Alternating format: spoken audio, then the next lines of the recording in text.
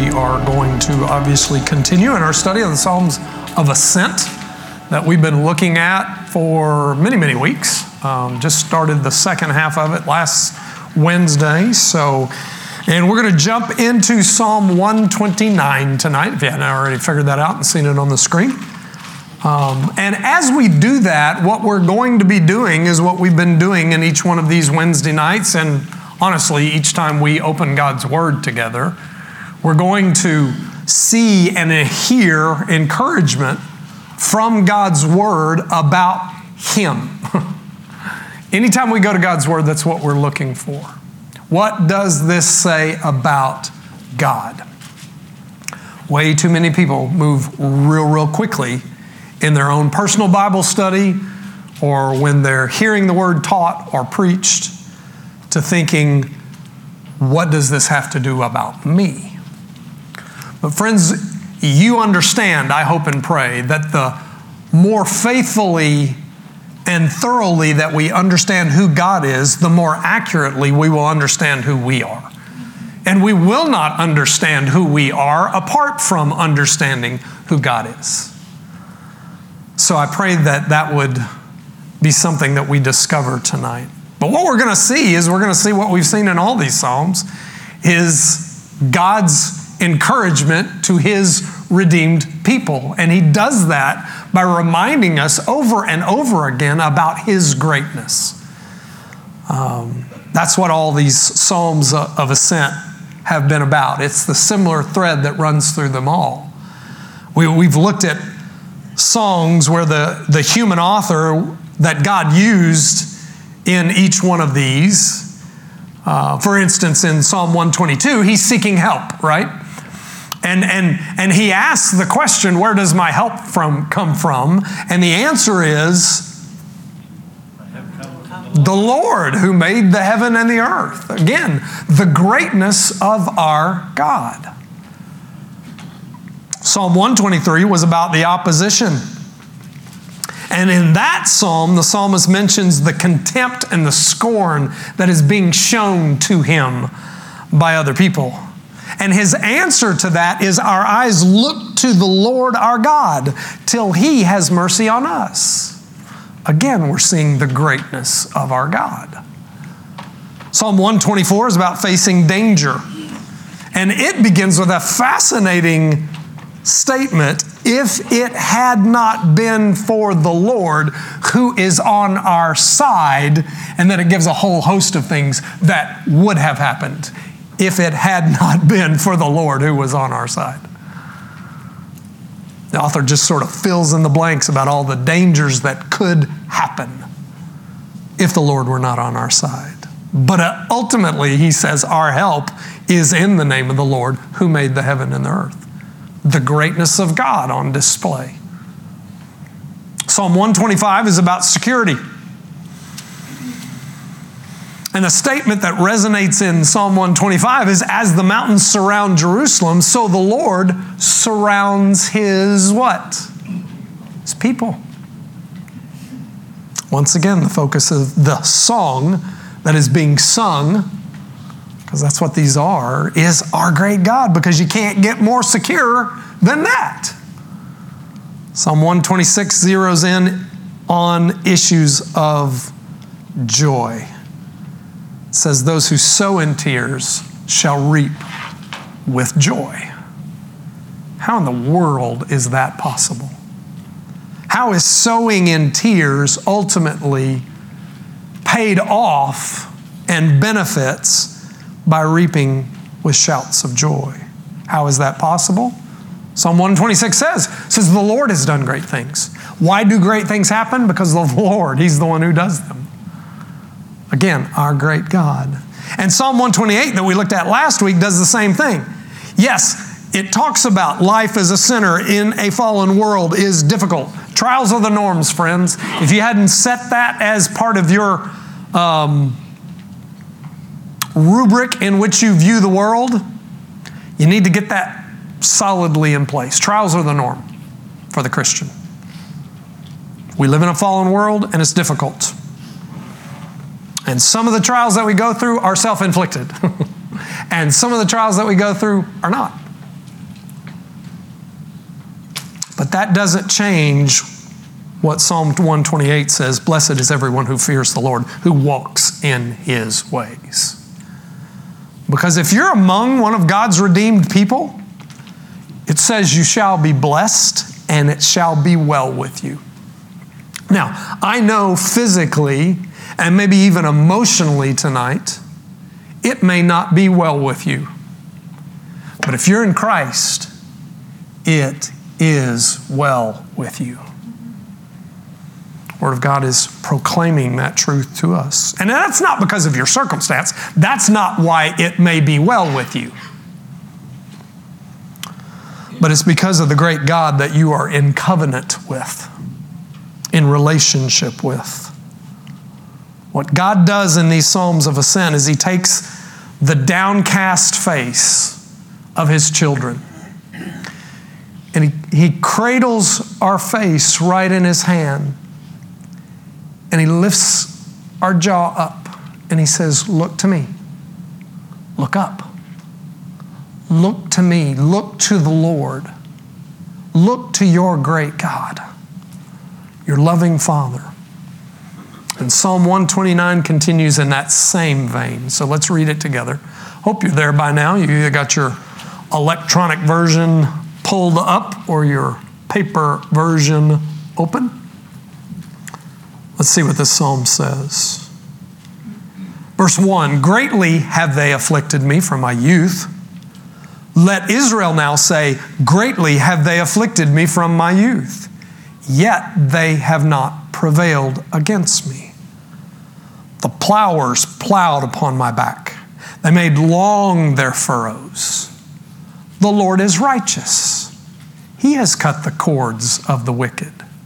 May all who hate Zion be put to shame and turned backward. Let them be like the grass on the housetops, which withers before it grows up, with which the reaper does not fill his hand, nor the binder of sheaves his arms.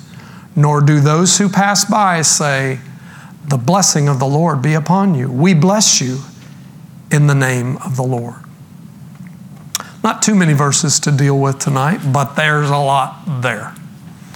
And if there's a thesis for this particular psalm, I believe that thesis is that our great God delivers His people from affliction. Very straightforward what this is about. And it's about our great God delivering His people from affliction. And once again, as it's been mentioned in this series, we know that that's the main point of this psalm because of the way the psalm is structured. The way it's actually crafted in terms of music. Again, this is something that God's people would sing. So it is interesting how this song, this particular one in 129, is structured. In Hebrew writings, there's such a thing that's called chiastic structure.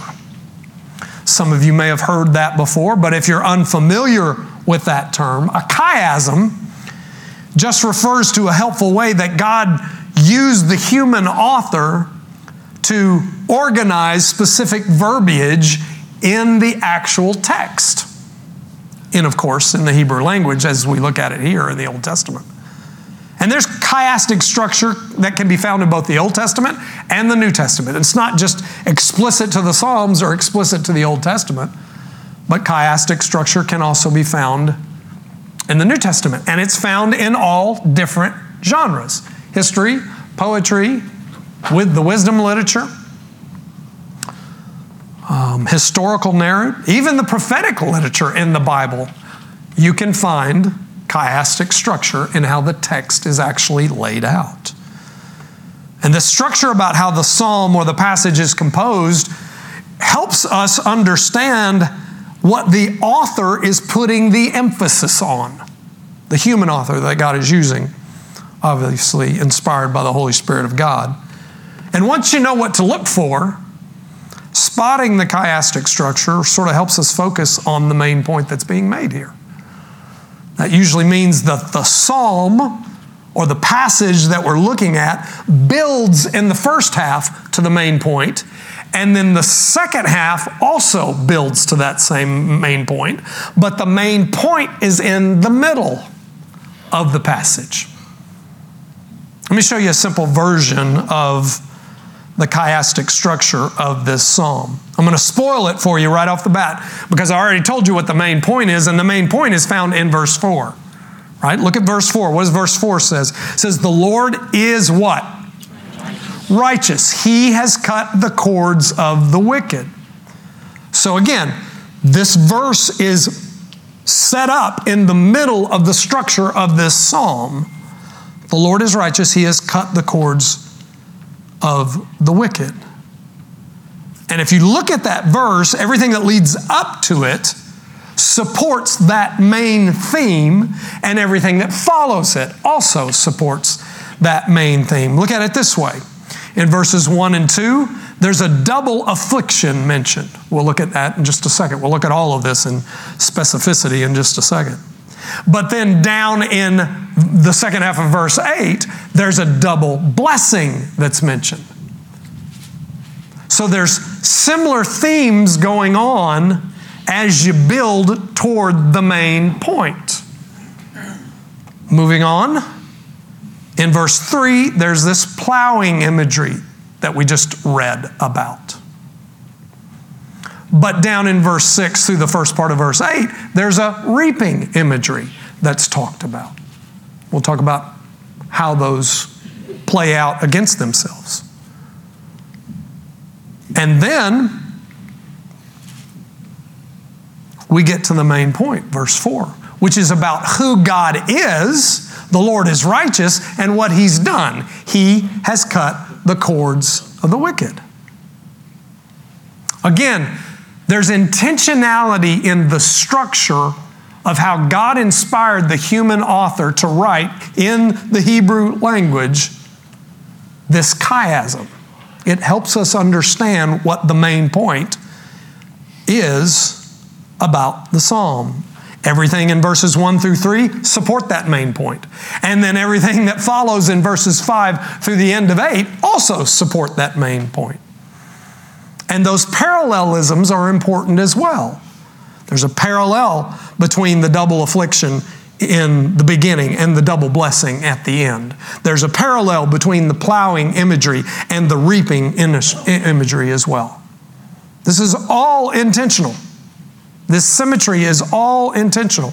All part of the one who created this amazing text, which is the Lord Himself. This is, and then so that you get to the gist, and the gist is who God is and what He's done.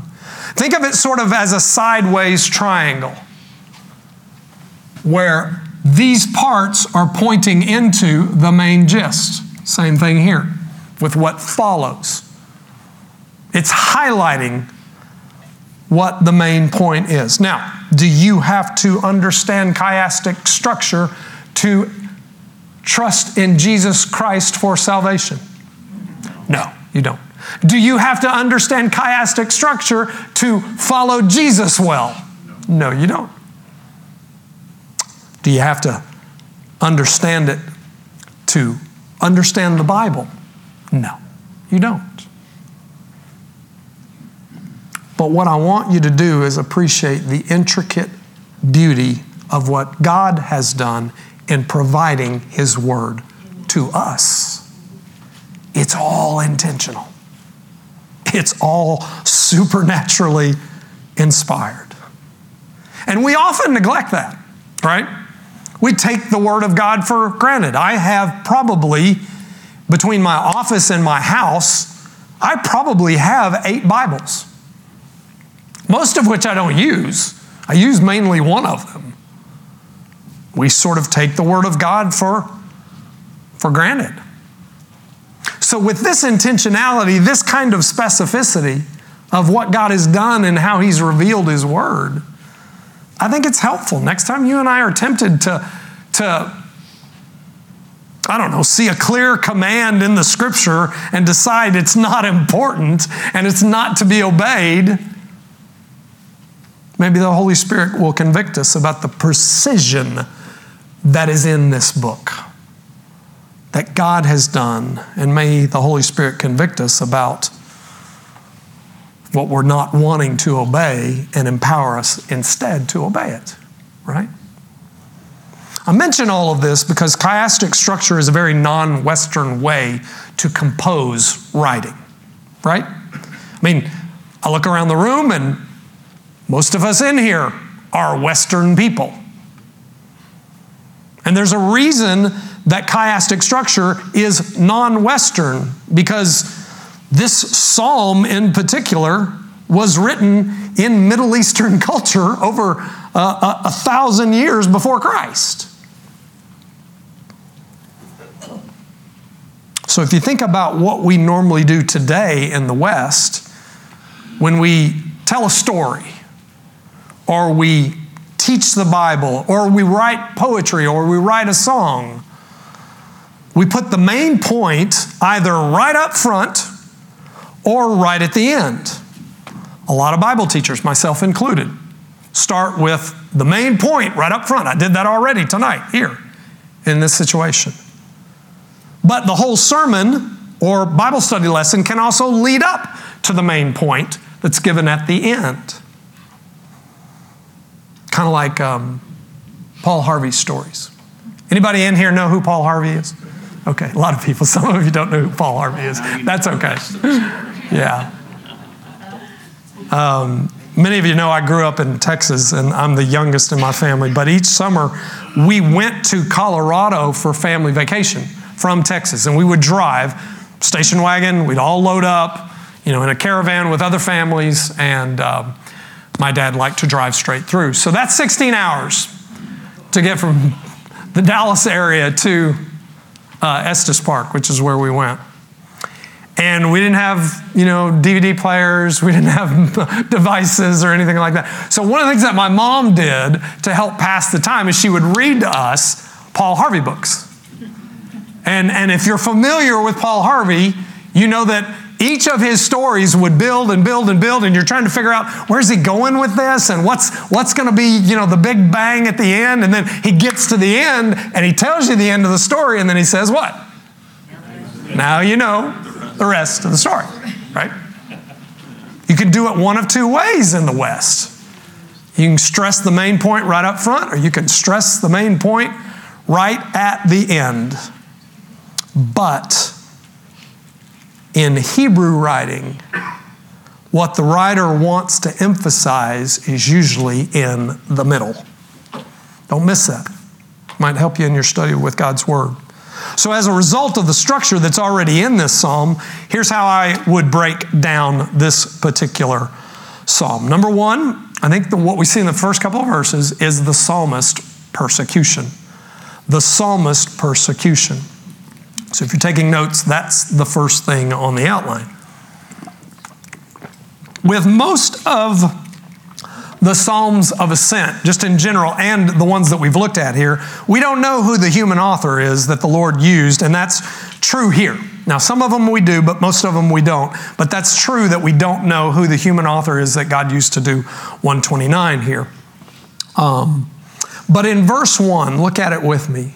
The word greatly is used right off the bat. Greatly they have afflicted me from my youth. Greatly. And that word is used to describe the level of affliction that the psalmist has or is currently experiencing. And the Hebrew word that's used there means numerous. It means to a great degree or a great extent. So think about that. He's saying, greatly they have afflicted me. Many of us have been there. Some of you may be there tonight. You may be in the midst of an affliction that is to such a great extent, everything feels like it's going to crash in on you. And for the psalmist, he's experienced this most of his life. Did you notice that? They afflicted me from what? From my youth. So this has been a long struggle he's referring to here. Not something that's just recent. Not something new that's popped up. But a long series of affliction. Not just a one-time thing. It does amaze me when I hear people say the Bible is irrelevant for life today. Oh, really? This sounds pretty applicable to my life. I don't know about you, but it sounds pretty applicable to me. But notice that this affliction that he's referring to here right off the bat is personal. He says they, and we don't know who they are. We're not told in this psalm who they are, but they afflicted me, he says. The specific circumstance, just something we're not told about. But the affliction is coming from a personal enemy. It's not some natural disaster. It's a relationship. It's personal. It's an enemy that they know. And aren't those the hardest anyway? I mean, goodness, I've lived here for 21 years and I've been through, I think, 6 hurricanes. But that kind of affliction pales in comparison to a wayward child or a marriage that's in trouble or a personal attack from an enemy. It's harder because it's personal. Now, at the end of verse 1, there's that phrase there, if you'll see it, where he finishes up the statement, and then he says what? Let Israel now what? Yeah, let Israel now say. This is a sort of a next step of progression. Remember, we talked about in the chiastic structure, there's a double affliction going on here, but there's mentioned at the end a double blessing. But here, when he says, let Israel now say, the psalmist sort of invites the nation of Israel into the conversation to restate the affliction, with the psalmist keeping the people of God in mind here. Let Israel now say, and what's the statement? Look at it in verse 2. Greatly have they afflicted me from my youth. It's the same statement, but now he's involved more people in the affliction, because there's more people being afflicted. He's calling that to our attention, the reader, but he's making the point that it's not just me. Let Israel now say, greatly have they afflicted me from my youth. So what has happened on a personal level also is happening among God's people, Israel, at this time. Israel's affliction also began early in life as well, when you think about the formation of a people of God in the Old Testament, right? And the first time that we see that come into play is in verse 2, when it's mentioned that Israel is involved as well. You know, right after the first of the year, in terms of Sunday morning preaching, we're going to shift gears back to the book of Genesis. Remember, we about a year ago or so, we were looking at the book of Genesis and going through the book of Genesis verse by verse and chapter by chapter. We're going to pick that up again, and we're going to begin in chapter 12. And if you know anything about the book of Genesis, what begins in chapter 12? Abrahamic covenant. That's right. The call of Abraham, who is when we initially meet him in chapter 12, is Abram, and then becomes Abraham, the patriarch of God's people in the Old Testament. And as you think about the progression of the Old Testament is a record of trial after trial after trial after trial of God's people, right? They were afflicted. It's a long record of suffering. It's a long record of oppression. Down through the years, Israel has been a picture of humiliation, as Isaiah 51:23 states. Just think of the affliction of specifically slavery in Egypt for God's people at that time. In fact, that's what the plowing imagery is all about in verse 3. He goes on to verse 3. Look at it with me. There's This is more than likely pointing back to Egypt. Look at what he says in verse 3. The plowers plowed upon my what? Upon my back. They made long their furrows. Again, this is probably a reference to the Egyptians' master's whip. But it's an interesting illustration because it's an agrarian metaphor that's being connected to physical brutality. Think about what plowing is for. What is plowing for? What do you want to do eventually? Plant seeds, right? So you can do what?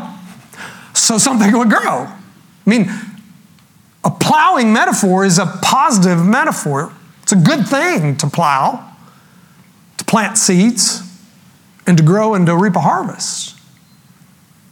But this plowing referred to here is designed to do the opposite. It's designed to destroy and wound and humiliate. Anybody know who whipped Peter was in U.S. history? Anybody know that story? He was a slave in Louisiana in the 1800s during the Civil War who was beaten and whipped by his master. And it was severe, as was the case in many situations. And even though photography itself was in a very early stage in the early and late 1800s, a photo of his back was taken and it became infamous. It became an effective tool, actually, in the abolitionist movement to end slavery in the U.S. Now, I'm not going to show you the photo tonight. You can Google it yourself because it's disturbing. But his back looks like it has been plowed by a plow. Run over multiple times. And I think what the psalmist is doing here is he's hearkening back to Israel's slavery in Egypt when they experienced a similar brutality. This is quite an affliction that he's describing here. But not just their slavery in Egypt. I mean, think about the history of the people of God. Their wandering in the wilderness, their journey into Canaan, the battles for the promised land. The sin-induced cycles of judgment during the time of the judges. The idolatrous kings. The fracturing of a nation into two kingdoms, Judah and Israel. Captivity. Exile. You can go on and on and on and on. And then a period of silence where God does no longer speak through a prophet until a baby is born and his announcement comes. So there is a real affliction that's being highlighted here. But look at the second half of verse 2. Because there's a conjunction there that matters greatly, particularly in English, not in Hebrew. And what is that conjunction? But, or some translations say yet. So when somebody says but or yet, you want to hang on to what they're about to say.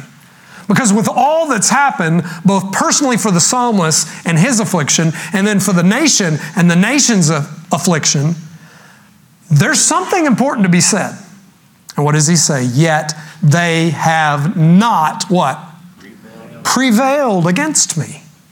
They have not prevailed against me. The word prevailed there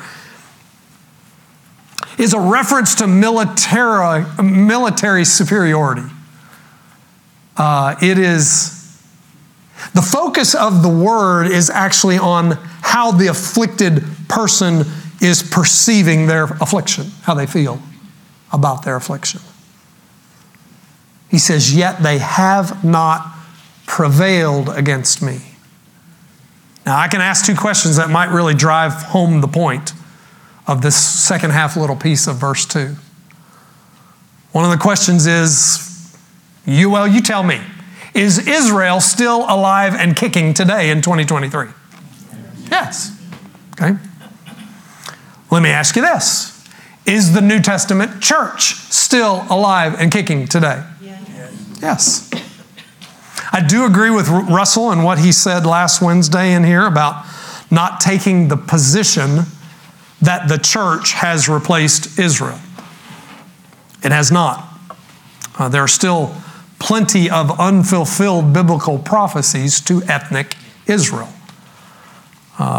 We, the New Testament church, and they, ethnic Israel, are two separate entities, but there are parallels in the Word of God between God's people in the Old Testament and the church in the New Testament. And even in an infantile way, we're seeing that here in Psalm 129.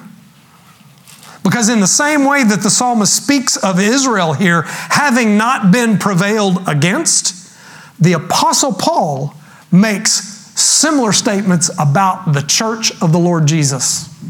I want you to keep your finger right there in Psalm 129. Let's go to Romans 8. I want you to see this because, again, we're looking at the parallels that are built into the passage, but we're also seeing something that is forward thinking.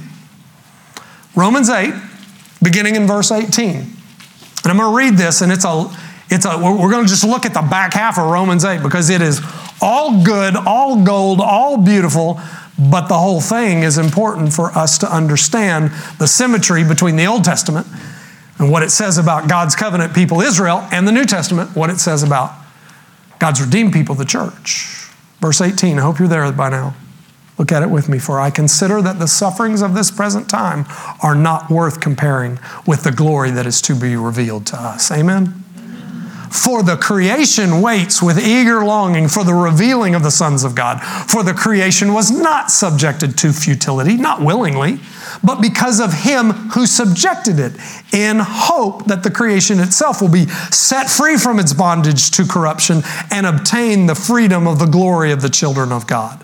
For we know that the whole creation has been groaning together in the pains of childbirth until now. And not only the creation, but we ourselves who have the first fruits of the spirits, groan inwardly as we wait eagerly for adoption as sons, the redemption of our bodies. For in this hope we were what? Saved. Now, hope that is seen is not hope, for who hopes for what he sees? But if we hope for what we do not see, we wait for it with patience. Likewise, the Spirit helps us in our weakness, for we do not know what to pray for as we ought, but the Spirit Himself intercedes for us with groanings too deep for words. And He who searches hearts knows what is the mind of the Spirit, because the Spirit intercedes for the saints according to the will of God. And we know that for those who love God, all things work together for good for those who are called according to His purpose. For those whom He foreknew, He also predestined to be conformed into the image of His Son, in order that He might be the firstborn among many brothers. And those He predestined, He also called. And those whom He called, He also justified. And those whom He justified, He also what? Glorified. There's the deliverance, ultimately. What then shall we say to these things? Meaning the current affliction that the church is facing. If God is for us, who can be against us? He who did not spare His own Son, but gave Him up for us all, how will He not also with Him graciously give us all things? Who shall bring a charge against God's elect? It's God who justifies. Who is to condemn? Christ Jesus, the one who died. More than that, who is raised, who is at the right hand of God, who indeed is interceding for us. Who shall separate us from the love of Christ? Answer? No one. Shall tribulation or distress or persecution or famine or nakedness or danger or sword? As it is written, for your sake we are being killed all the day long. We are regarded as sheep to be slaughtered. No, in all these things we are more than conquerors through Him who loved us. For I am sure that neither death, nor life, nor angels, nor rulers, nor things present, nor things to come, nor powers, nor height, nor depth, nor anything else in all creation will be able to separate us from the love of God in Christ Jesus our Lord. Amen? Amen. They're talking about the same thing. One's pointing to the other.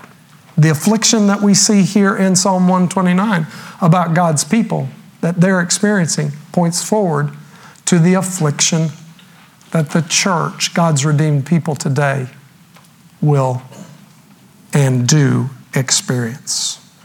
As with all things in the Bible, the affliction of this psalmist and the affliction of God's people points us forward to Christ, the deliverer of His people, His bride, all who are in Christ. Now, if the song ended right there with just affliction, we wouldn't understand why or how no one has prevailed against God's people or against the psalmist as he says it. And that's due, second on your outline, to the Lord's perfection. Remember what we said about verse 4. All that came before it is driving towards this main point. Who God is and what He's done. It's all about the Lord's perfection. First thing He says in verse 4 is the Lord is what? Righteous. Yahweh is the Hebrew word used here for God. And that, of course, like all things in Scripture, is intentional. So why does the psalmist use this particular name of God? Because the name of Yahweh teaches something very specific. It teaches the distinction between God and ourselves. God alone is righteous. He alone is self-existent. He was never created.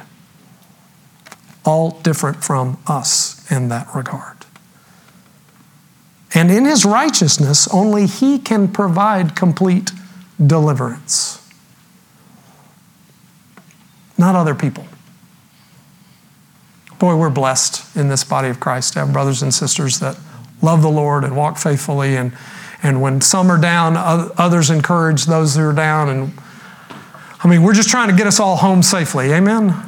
And it's good to be in a body of Christ that's healthy like that. But friends, it is tempting for you and I to view another person or other people as our Savior. That temptation is very easy. But somebody else can't be your Savior. If you think that, it's idolatry. It's a sin. No mere human being can bear the weight of being your Savior. And people do this all the time. They view another person, maybe their spouse or maybe one of their heroes, and they view that person as one who should fulfill them. And not only is that unfair to the person that you see as your functional Savior, but it won't deliver because they can't. They're not designed to. There's only one human, the God-man, that can be our Savior. I think my wife is pretty fond of me. I think. But she does tell me regularly that I am her second favorite husband. Ladies, you know what that means? Yeah, I know you know what that means. Yeah, she's got a better husband, no doubt about it. His name is Jesus. And when she tells me that, she's reminding not only me of her true Savior, but she's reminding herself of her true Savior as well. It doesn't mean she doesn't respect the position of husband that God has given me in her life. It just means she has a higher love beyond her love for me. And that's her love for Christ. He's the only one that can truly deliver her. Because she's a hot mess. And she'll tell you the same thing about me. He's the only one that can truly deliver because He's righteous. Which just means that He's just. That He's perfect. He's perfect in all of His ways. He's correct in what He does and how He does it. He's never wrong. Some of us act like we're always correct in what we do. But we're not, right? My wife and I were doing family worship recently with our youngest son, and we were talking about the holiness of God at the dinner table. And what does that mean? That God has a perfect moral character that's flawless. And I asked him specifically, the question, buddy, are you perfect? And his response was hilarious because there was a long delay as he thought about the question. He understood the question, but boy, he was thinking about it. And eventually he kind of reluctantly said, no, I'm not. So my plan was kind of go around the table. And so I shifted over to my wife and I said, buddy, is Mom perfect? And he quickly said no. I mean, he didn't even flinch. Didn't have to think long about that. See, I think I've heard Ray Comfort say this. Sinfulness is like bad breath. It's hard to detect on yourself, but it's real easy to detect when it's somebody else, right? And that's true. We are quick to notice the sin in other people's lives faster, way faster, than we notice our own sin. And we do have a hard time noticing our own sin in our lives. That's why the role of the Word and the role of the Holy Spirit in our lives to convict us, help us to think rightly about the things that we do, the things that we think, the things that we decide, is so crucial. That's why each other of us matter in a local church. Because you see blind spots that I have, which by definition, I don't see. What is a blind spot? But it's something that I don't see. Remember, verse 4 is the main point of this psalm. This is about who God is. He's the righteous one. He's perfect. And it's about what He's done. And what has He done? Look at the second half of verse 4. He has what? Cut the cords of the wicked.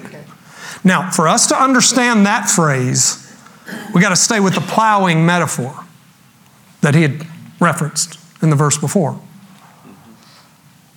If you cut the cord or the cords that attach the animals to the plow, what does that do to the plow? Yeah, it's useless. It stops it from being effective, does it not? It renders it as completely useless. So the plow is no longer effective in how it was being used, back up in verse 3. And that's because somebody else took the scourging on their back. And who was that? Christ Jesus. Boy, there's a lot of Jesus in the Old Testament. And this is good news, friends, because it reminds us that God is incredibly faithful. He keeps His word, and He's not forgotten His people. God has severed the cords of the enemies of the people of God. I'm going to say that again. God has severed the cords of the enemies of God's people. If we are in Christ, we will be hurt in this life. But we will never be harmed. And there's a difference. We will be hurt, and we're actually to expect that. But we will not be irreparably harmed in this life. Again, think about what we read in the very last couple of verses of Romans 8. For I am sure that neither death nor life, nor angels nor rulers, nor things present, nor things to come, nor powers, nor height, nor depth, nor anything else in all of creation will be able to separate us from the love of Christ that is in Christ Jesus our Lord. What's the worst thing possible that the enemies of God can do to us? What's the worst thing that they could do? Kill us. And that, my friends, is a beautiful deliverance. I'm not looking to die tonight. But whenever that happens, it's a glorious thing for those who are in Christ. And that death does not separate us from His love.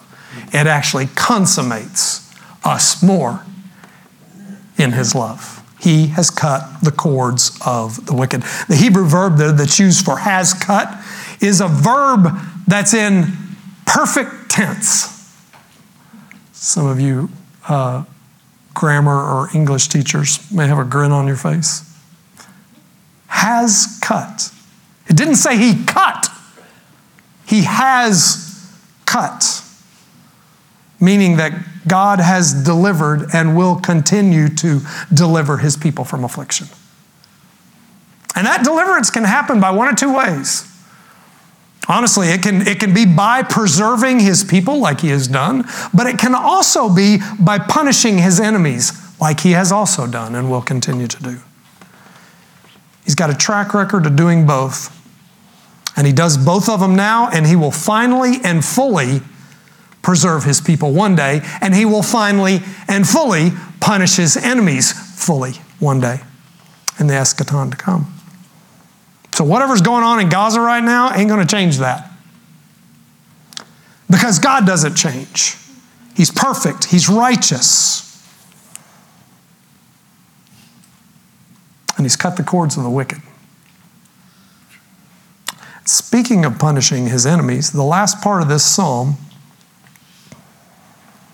again, supports verse 4, just like the first part of the psalm supported verse 4, the main idea. But the last part of this psalm is an interesting piece. It's the psalmist's petition. Petition. In verses 5 through 8, from this point on, what the psalmist does here is he joins the posture that God has towards his enemies. And he begins to pray specifically.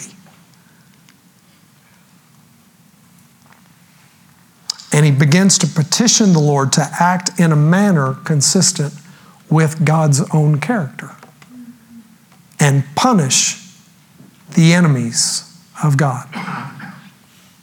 These are called imprecatory prayers. Some of you may have heard that term before. And there are several psalms that use imprecatory prayers. And there are other places in the Bible that contain imprecatory prayers. And I want to recommend a good article to you. If you've never thought about the idea of imprecatory prayers, which imprecatory just means curse, but it's different. It's not, let's put it this way. Israel didn't make curses upon other nations. They prayed for God to do that. Because think of all the idolatrous countries, nations that surrounded them.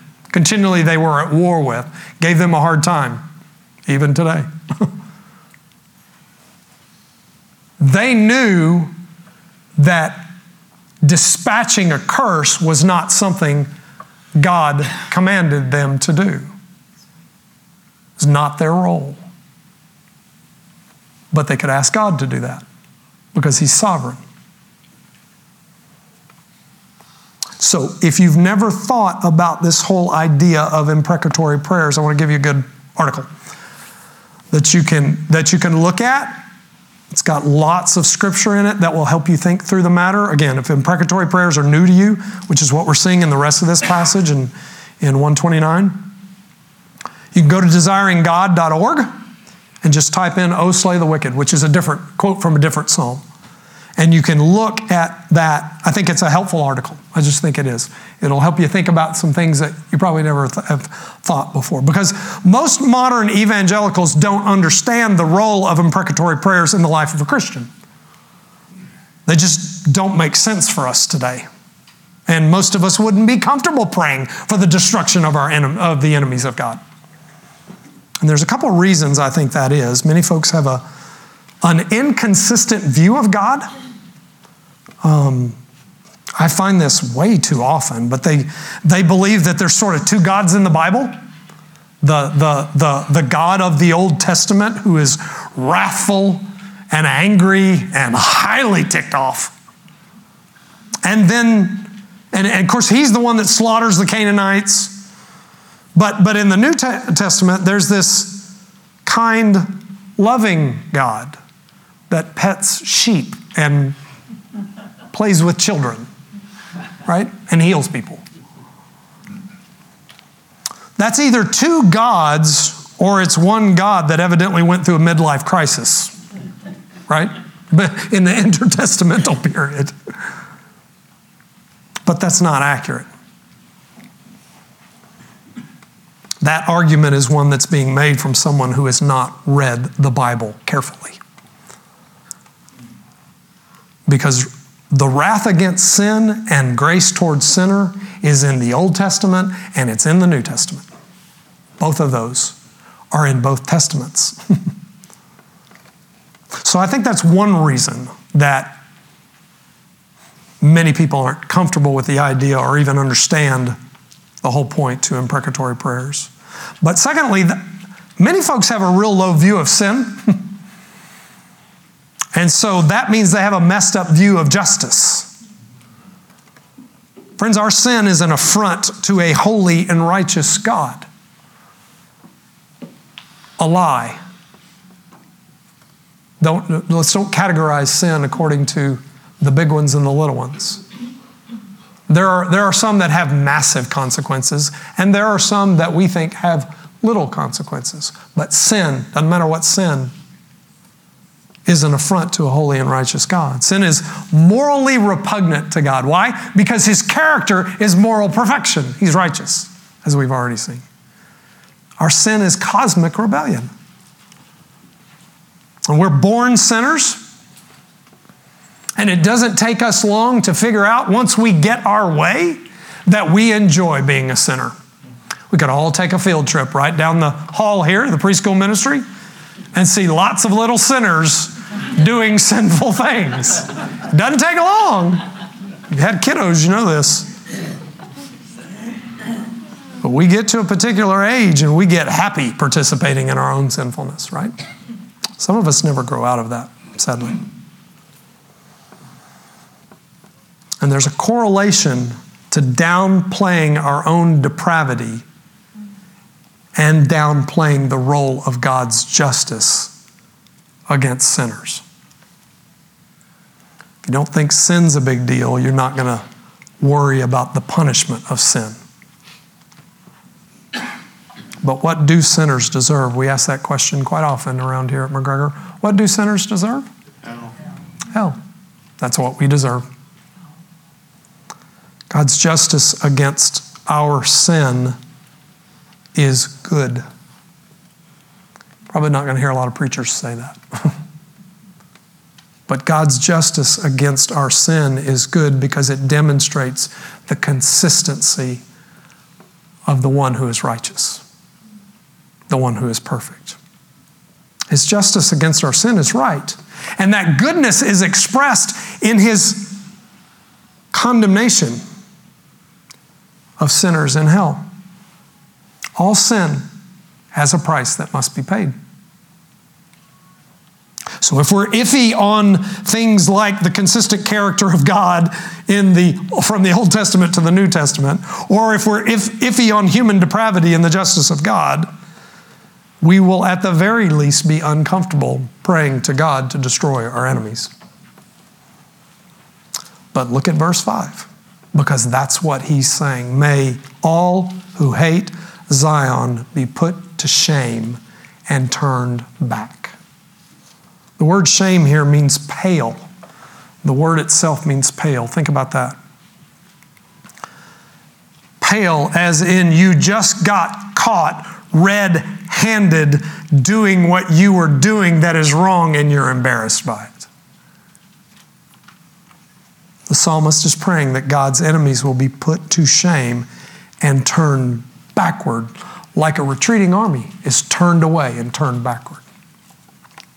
And that's interesting, to give enemies a chance to retreat. Because, friends, when Christ returns and He wins the battle of Armageddon, there's no retreat. All who are outside of Christ will be wiped out in an instant. All His enemies will be destroyed. There's no fight, and the battle is really over before it begins. And it's very much a lopsided victory in Revelation 19, if you want to look at it. Verse 5, may all who hate Zion, the mountain upon which Jerusalem sits. May all who hate Zion, who hate the place of God's people, who hate the place where the only righteous God is worshiped, again in the Old Testament, may all who hate Zion be put to shame and turn backward. But then in verse 6, he begins with a new illustration. Again, go back. Verse 3 was about plowing. And verse 6 through the first part of verse 8 is about reaping. And the point there is with this grass on the roof that he's describing here. Anybody in here besides me still have a roof that needs to be repaired from Irma? Not Irma. I get them all confused. They're all a blur. Ian, thank you very much. Yeah, imagine having a grass roof. Having a thatched roof. If you've traveled internationally, you've seen this in other countries, right? And the point here with this grass on the roof is that the psalmist is praying for God to diminish the harvest of evil people. That's the point he's making. That what they reap won't last. See, back in those days, if you had a thatched roof, you would cut tall grass to replenish the grass occasionally on that roof. Now, you're not going to waste a harvest crop like wheat to thatch your roof. You're just going to cut tall grass that can't be used for anything else. And when you cut it and you use it on your roof and you put it up there, it's going to continue to grow because of the rain and sunshine. It grows for a while, but eventually what happens to that grass? It's not green anymore, right? It begins to fade and turns yellow and brown, and it dries up because it's no longer attached to the soil. The psalmist is asking God here to make his enemies, not the psalmist's enemies, but God's enemies, to make God's enemies like this grass, ultimately fading away, useless, dead. And by the way, he's not asking, I'll say this again, to be the agent of their death. It's not what the psalmist is asking. The author is not taking on that role, but he is asking God to act. See, that's one of the big differences between Christianity and Islam. There are many, but Christianity is not an honor religion. We understand that the sovereign God of the universe can defend himself quite well. We don't need to. We defend the gospel, the message of the good news of Jesus Christ. But we don't defend God's name by assassinating and killing another person. The author here is not taking on that role of assassin, but he's asking God to act consistently how a holy God would act against his enemies. Brothers and sisters, the enemies of God may prosper for a while, but it won't last. The Word of God tells us that.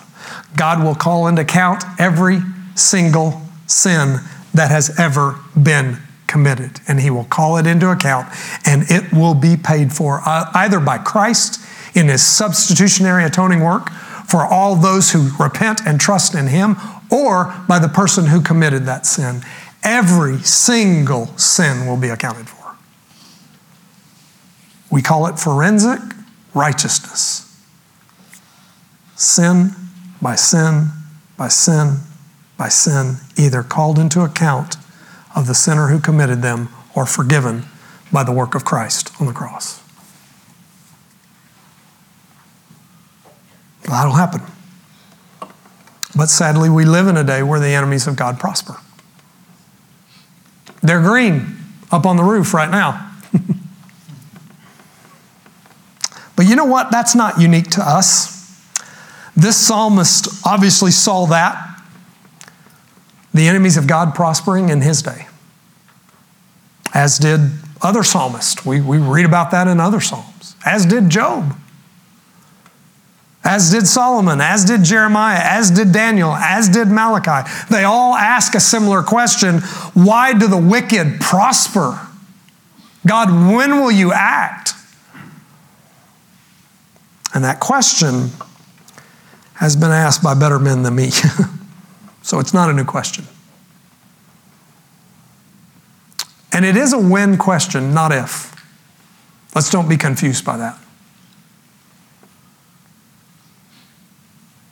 Because when, not if, but when God acts to destroy his enemies, they will never see the blessing of the Lord, which is how he ends that mention at the end of verse 8, that double blessing. Friends, this whole petition in this final section just reminds you and I that any affliction that you and I face from the enemies of God is only a temporary trial. Paul calls it a light, momentary affliction that is preparing for us an eternal weight of glory beyond all comparison. He says that in 2 Corinthians chapter 4, verse 17. Charles Spurgeon said of this particular Psalm 129 that it is a mingled hymn of sorrow and strong resolve. Wow. Think about that. Sorrow and strong resolve. That also sounds a lot like the Apostle Paul, because in 2 Corinthians 10, the Apostle Paul tells us that we are to live the Christian life as sorrowful, yet always, what? Rejoicing. It sounds like an oxymoron. I don't mean to question Paul, but doesn't that sound like an oxymoron to you? Sorrowful, yet always rejoicing? How can we be sorrowful, yet always rejoicing? Why are the people of God in this hymn mingled with sorrow and yet strong resolve? How can both of these be possible at the same time? Well, it's because of Christ. That's how. He has overcome the grave. Not just his grave, but every grave. He has overcome every grave for those who trust in him. Every person who will turn from their sin and by faith trust in the grace that God has provided in Jesus Christ. You may very well be experiencing an affliction in your life right now. But that affliction does not change one single thing about the grace of God. He will deliver all those who belong to him, his people, the redeemed of God. And brothers and sisters, regardless of what affliction or pain you and or I might be facing right now, the Lord is our deliverer. Verse 4, the Lord is righteous. He has cut the cords of the wicked. God delivers us. He delivers his people from affliction. I'm a big fan of Rich Mullins, the singer. God saved me when I was 13 years old. And not everything in my life immediately changed at the time of my salvation. I'm a big, long work in progress, and so are you.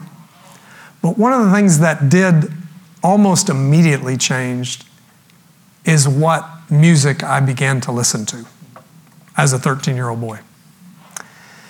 And as a 13-year-old boy who was a new Christian, I found Rich Mullins. And I didn't realize at the time how unique Rich was among his fellow artists in Christian music at the time, much less a lot of the goofballs that sing Christian music now. So I've loved his music for a long time. And I was thinking the other day, I don't know why I was thinking about this, but I was thinking about heaven. And I sort of made a list of a couple of people that I don't know now here on earth, but I look forward to getting to know in heaven. Hosea is one of those. Can't wait to sit down with him. Corey ten Boom is also one of those. Can't wait to meet that dear sister. And Rich Mullins is also on that list. And while it wasn't the last song that he wrote before he died in 97, one of his last songs that he wrote is called Nothing Is Beyond You. And it's a song that's both about Jesus, but it's also a song to Jesus. And I think the song sums up what we've discussed here tonight. I just want to read the lyrics. I'm not going to sing. And I know you'll be blessed by that. But Rich begins the song with a question to Jesus. He says, where could I go? Where could I run? Even if I found the strength to fly. And if I rose on the wings of the dawn and crashed through the corner of the sky, if I sailed past the edge of the sea, even if I made my bed in hell, still there you would find me. Because nothing is beyond you. You stand beyond the reach of our vain imaginations, our misguided piety. The heavens stretch to hold you, and deep cries out to deep, singing that nothing is beyond you. Nothing is beyond you. Time cannot contain you. You fill eternity. Sin can never stain you. Death has lost its sting. And I cannot explain the way you came to love me except to say that nothing is beyond you. Nothing is beyond you. If I should shrink back from the light so I can sink into the dark, if I take cover and I close my eyes, and even when you would see my heart and you'd cut through all of my pain and rage, the darkness is not dark to you, and night is as bright as day. Nothing is beyond you. You stand beyond the reach of our vain imaginations and our misguided piety. The heavens stretch to hold you, and deep cries out to deep, singing that nothing is beyond you. Nothing is beyond you, and time cannot contain you. You fill eternity. Sin can never stain you, and death has lost its sting. And I cannot explain the way you came to love me except to say that nothing is beyond you. Nothing is beyond you.